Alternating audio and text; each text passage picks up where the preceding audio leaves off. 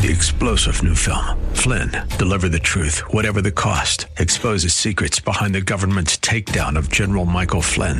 Flynn knew what the intel world had been up to. He ordered the first audit of the use of contractors. This set off alarm bells. He told the truth. He was the most dangerous person for Donald Trump to hire. They had to get rid of Flynn. Flynn, deliver the truth, whatever the cost. Available now. Watch it today. Go to salemnow.com. salemnow.com. Sure, we are to be as innocent as doves, but also wise as serpents. What does that mean? Well, let's talk about that next on Truth for Today with Pastor Phil.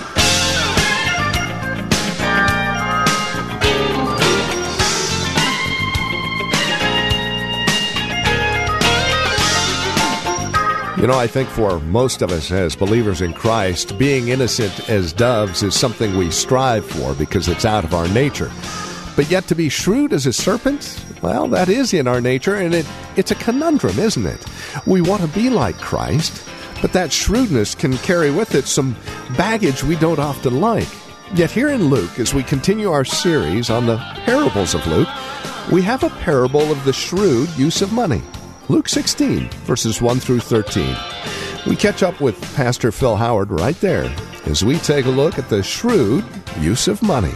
When you look at Matthew, or brother Luke 16, some scholars believe that 15 through 16 are one link because he starts out talking to the Pharisees in chapter 15. In chapter 16, he begins out, Jesus told his disciples. So he focuses in on them, but while he's talking to the disciples, the Pharisees are listening in, and you'll see that in verse 14. The Pharisees who loved money heard all this and were sneering at Jesus, lifting their nose in contempt. So they're in the audience still, but he's directing this section right to his disciples. And then he'll go in the rest of the chapter and speak of the rich man in hell and Lazarus, and Pastor Rollins will pick that up next week. And the idea is Jesus is showing off to the Pharisees, number one, we have a gracious, kind God that throws parties when things that are lost are found. He's a benevolent, generous, kind Father, as we see, who runs to welcome back the returning. In chapter 16, picks up the theme, our God is not in love with money, neither should his disciples.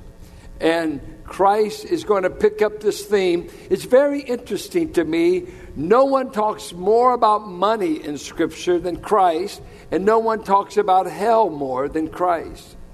The leading authority on the subject of both. Not some crooked preacher, not some wild, hysterical fanatic that wants to invent a place of Dante's hell. No, the meek, lowly, kind, compassionate Jesus gives us the most insight. So we come to see a story, and he tells the story to us in the first 8 verses, which is really the parable. And then he makes application. And we want to try to do the same. Let us read the text. Jesus told his disciples, there was a rich man whose manager was accused of wasting his possessions. So he called him in and asked him, what is this I hear about you? Give an account of your management, because you cannot be manager any longer. The manager said to himself, what shall I do now? My master is taking away my job. I'm not strong enough to dig, and I'm ashamed to beg. I know what I'll do so that when I lose my job here, people will welcome me into their houses. So he called in each one of his master's debtors. He asked the first, how much do you owe my master? And these are no ordinary debtors. It's a huge amount. 800 gallons of olive oil. He replied, it's estimated it takes 150 olive trees to raise this much, produce this much oil. The manager told him, take your bill, sit down quickly. and make it 400. 50% discount on the bill. 1,000. And then he called the second. And how much do you owe? 1,000 bushels of wheat, he replied. He told him, take your bill and make it 800. 20% discount. The master, that is, the man who owned the property, commended the dishonest manager because he had acted shrewdly. For the people of this world are more shrewd in dealing with their own kind than are the people of the light. I tell you, use worldly wealth to gain friends for yourselves, so that when it is gone, you will be welcomed into eternal dwellings. Whoever can be trusted with very little can also be trusted with much, and whoever is dishonest with very little will also be dishonest with much. So if you have not been trustworthy in handling worldly wealth, unrighteous mammon is the way it's really translated, who will trust you with the true riches? And if you have not been trustworthy with someone else's property, who will give you property of your own? No servant can serve two masters. Either he will hate the one and love the other, or he will be devoted to the one and despise the other. You cannot serve both God and money. The Pharisees who loved money heard all this and were sneering at Jesus. He said to them, you are the ones who justify yourselves in the eyes of men, but God knows your hearts. What is highly valued among men is detestable in God's sight. The story goes this way. A man is accused of false dealings. It comes to the ears of the owner. This servant was not a slave. He was a paid estate manager. The very fact that he's dismissed shows that he was not owned. And so he had a sophisticated job of managing a large estate for this owner. And when he's accused and it comes to the ears of the owner, he immediately dismisses him. He puts up no argument. His silence shouts, I'm guilty as charged. I have no protest. I've got it coming. So he's just not under false pretense or accusation. I'm guilty as charged. But he had a little time to hand over the affairs in this story. Many times they turned over the books immediately, but he had a little window of opportunity. He thought, I must act quickly before the village finds out I've been fired. For when they know I've been fired for dishonesty, I can't get a job here. But nobody knows I've been fired. The renters don't know it, and the renters were primarily people who used the property to raise their crops and then paid a rather exorbitant portion of it to the owner. And so, some of these men have run up debts that go into the years. So they really had been trusted by the owner. And so, while he's got the time available, he calls in the first man that's raising the olive trees.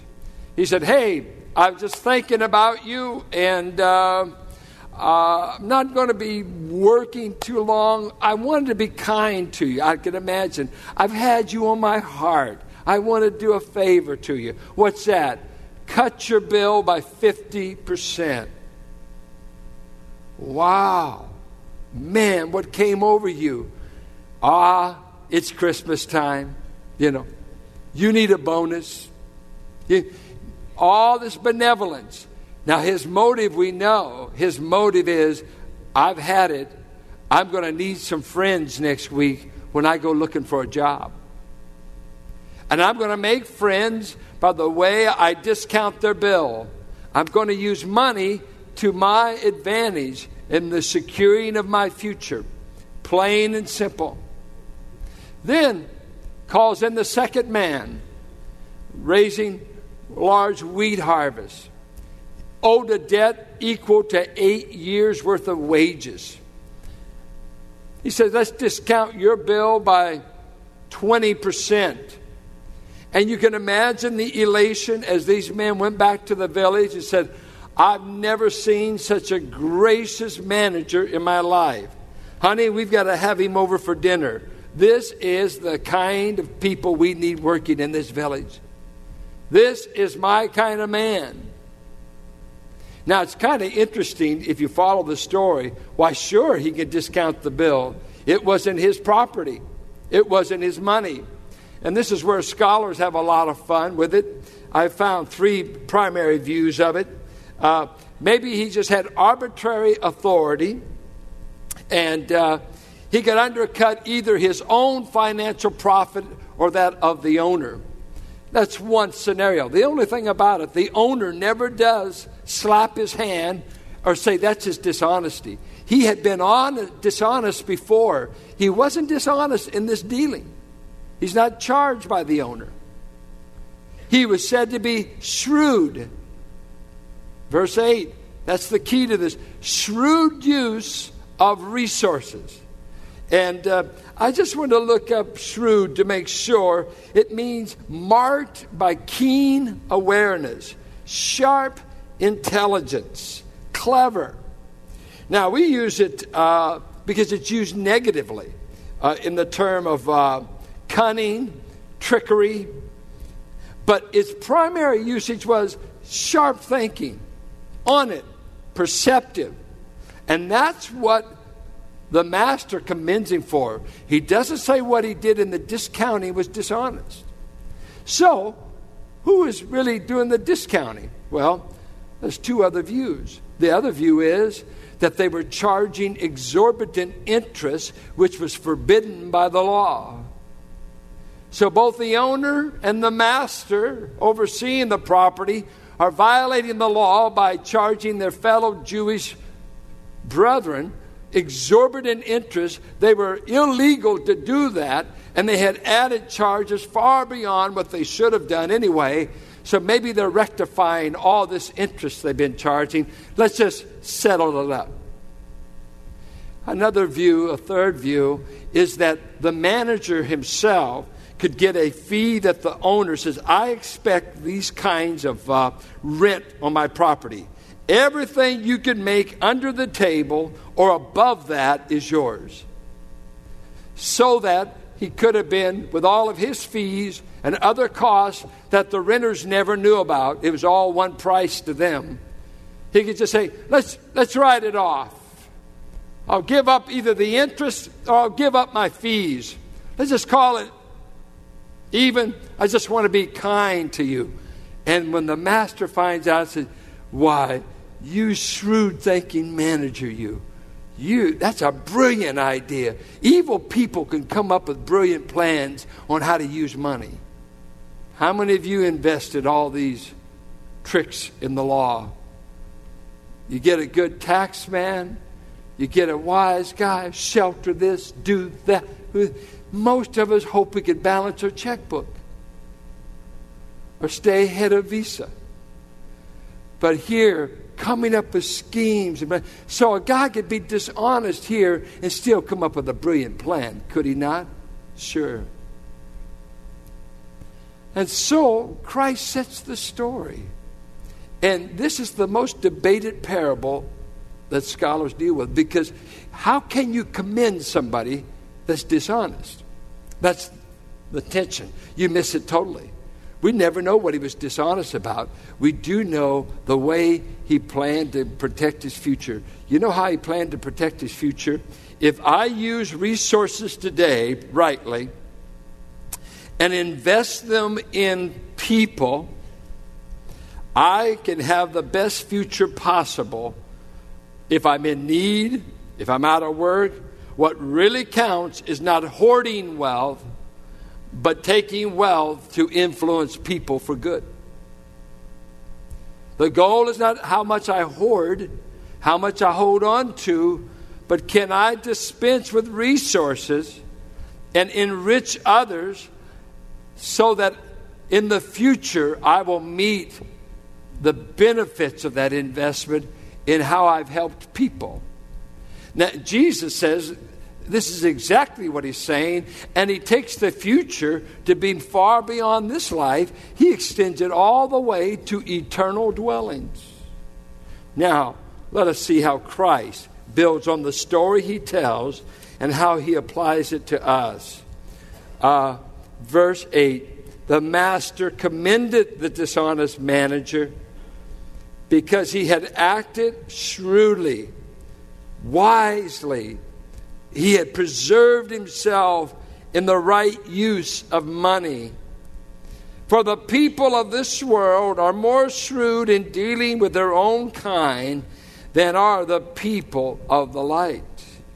You see, the world knows that money can buy votes. Money can influence decisions. Money can buy perks. Money is the salve of business management in the world. And if you were in the ancient Near East, where bribes were a way of life, paying this, even in other countries, if you're there now, it's not just what the fee is said to be, it's the fee plus you slip some money to the person. It's a way of operation. Money influences how life is run. A powerful, powerful tool. And he says the unsaved are better at it than the children of light. We don't necessarily know how to use money to gain a good influence. It sounds like being a crook to us. But listen to what Christ tells you. I tell you, use worldly wealth to gain friends for yourselves. Since none of you believe that, let me read it again. I tell you, use worldly wealth to gain friends for yourselves, so that when it is gone, what is gone? The money. Will your money be gone? Did you know you're destined to become the property of a cemetery? But you better first pay for the ground, or your kids are going to cuss you at the grave. Good night, they went out and cost us $15,000. Couldn't you die cheaply? You're destined to become property. But I want you to use it while you've got it, because you might get a pink slip this week. Restructuring the company, you know, because you're probably 55 and you're costing them too much money. But use the money so that when it runs out, you will be welcomed into where? It's in the text. What does it say? Where's that? Your house? Where do you think that is? It's heaven, is it not? Your dwelling is not eternal. You're building it like it is, but it's not. One earthquake and it's over. When God burns up the universe, it will be over, no matter whether you paid it off or not. Eternal dwellings is there. What in the world is... If I said this, you'd call me a crooked preacher. You say, you're one of those TV evangelists, aren't you? You're trying to grease your pocket. You're trying to tell me to give money and everything, and it'll be better for me in heaven. Who is talking? I think he knows what the eternal perspective is. And he said something astounding to us, that you can use finances now to influence people who will literally be able to welcome you into eternal dwellings. Does it say that? I can't hear you. Good. It's still Easter, folks. You can shout a bit when it's the truth. Is that what he says? It's astounding, isn't it? Astounding. You can use present resources you have and invest them shrewdly, not in your 401k. You would do that without God. You don't need God to have a 401k. You need God to invest in the welfare of people for eternal good. For eternal good. That's what he's saying. It's an amazing thing. Ask yourself, when I get to heaven, will there be any welcoming committees for me? Oh, scholars say this talks about angels. Angels have nothing to do with this. Some say, well, it would be Jesus. Why, of course. For what you do for people and do for others, he said, you did it unto me. If you visit the folks in prison, you visited me. If you took care of the needy, you did it as unto me. Christ is tied to his people for sure. So he'll be there, no question. But it seems to be those who benefited by your benevolence, people, will welcome you in eternal dwellings. Now, can you take that in? If I ask you who will be in heaven that you help get there and meet their needs, that when you get to that city, the Lord Jesus will head it up, and I don't know how long this is going to take, maybe at the judgment seat of Christ. I want all those who were benefited by this person's benevolence and gave their money to influence you. You may have never even met them before. You may have supported these 10 missionaries in China. You may have helped build the orphanage in Bangladesh. You may have sent money here. You never even saw the recipient, and all of a sudden at the command of Christ, they stand up, get in your line, and they simply say, thanks for not clinging to money, but investing it, and it affected me, and we will be friends for eternity. Do you understand that? Everything you keep for yourself is going to rot. Everything you keep for... We're just stupid about money. We worship it as a god. Would you rather have $1 million or 2 eyes to see with? Why? I'd rather have eyes than to have $1 million. I'd rather have a plain old Irish mother than $10 million. You say, well, no wonder you stayed broke. It doesn't matter. I'm not broke. I'm rich in things that last. I got memories. I never was abused. I never was. David abused me, but not my mother. She was good. He threw me off of buildings. That's why I'm still having surgeries. But those who loved me were very good to me. This is what you get to do when you pastor your family. You get even. They will welcome you into eternal dwellings. Let that sink in. When I first saw this, I just said, this can't be in the Bible. There's just something seems so mercenary about it. No. This is shrewdness in the use of money. I will invest the resources God gives me that are going to ultimately, I'll be parted from them eventually at the grave by tax season. There's a lot of ways that money flies away. One bad sickness and you can lose it all.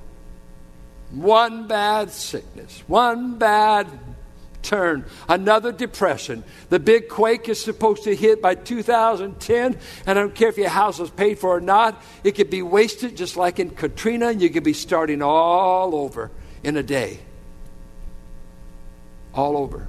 So why do we act like it is an eternal possession? It is not. It's a fleeting one. It takes wings. It flies. Every time you get ahead, one of your kids visit you. Every time you get ahead, your grandchildren. It flies. It goes. He says, as resources increase, so do those who consume them increase. And everybody says, I believe it. What we do with money today can influence lives in the future forever. And that brings us to the end of another broadcast of Truth for Today with Pastor Phil Howard from Valley Bible Church here in Hercules. I'd like to leave you with our address, phone number, and web address in case you would like to contact us for whatever reason, whether it's a copy of today's program, a question concerning the broadcast, or your own relationship with Christ, or a prayer request. We would love to hear from you. And if you would like to partner with us financially to ensure that this broadcast remains on this radio station, again, we would be ever so grateful. No gift is too small, no gift too large. So here are the various ways you can reach out to us. The easiest, of course, by phone. That number is 855-833-9864. That's 855-833-9864. Or stop by our website, truthfortodayradio.org. And then, of course, as always, you can write to us. The address is 1511 M. Sycamore Avenue, Suite 278, Hercules, California, 855-945-4747. And then men, mark it on your calendar, March 8th and 9th. It is our men's conference, Walking to Win. Keynote speakers are our own Pastor Phil Howard and Pastor Jesse Gistand from Grace Bible Church in Hayward, also the host of the radio program, Way of Grace.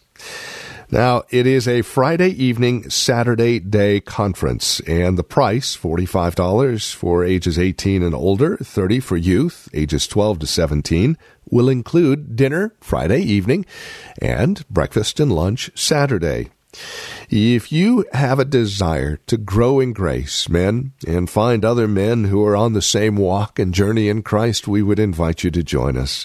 It should prove to be a rather fascinating, insightful, and very encouraging conference. Again, that's March 8th and 9th. Mark it on your calendar. Contact us and plan on joining us. The phone number, once again, is 855-833-9864. Or simply stop by our website, truthfortoday.org. And then come back and join us next time for another broadcast of Truth for Today with Pastor Phil Howard. Blessed be the name of the Lord. Blessed be the name of the Lord. Blessed be the name of the Lord. Most High. Being commended for being a 3-star General Michael J. Flynn, head of the Pentagon Intelligence Agency, knew all the government's dirty secrets. He was one of the most respected generals in the military. Flynn knew what the intel world had been up to. He understood its funding. He ordered the first audit of the use of contractors. This set off alarm bells. The explosive new documentary, Flynn, Deliver the Truth, Whatever the Cost, uncovers the facts behind this scandal. Flynn told the truth. He was the most dangerous person for Donald Trump to hire. I find out the worst enemy that I'm going to face in my life is right here in America. They took my assessment and they wanted me to change it. And I was like, I'm not changing it. They had to get rid of Flynn. With in-depth interviews, archival footage, and never-before-seen personal records of the man behind the headlines. I just felt like I was drowning. Flynn, Deliver the Truth, Whatever the Cost. Available now. Watch it today. Go to salemnow.com. salemnow.com.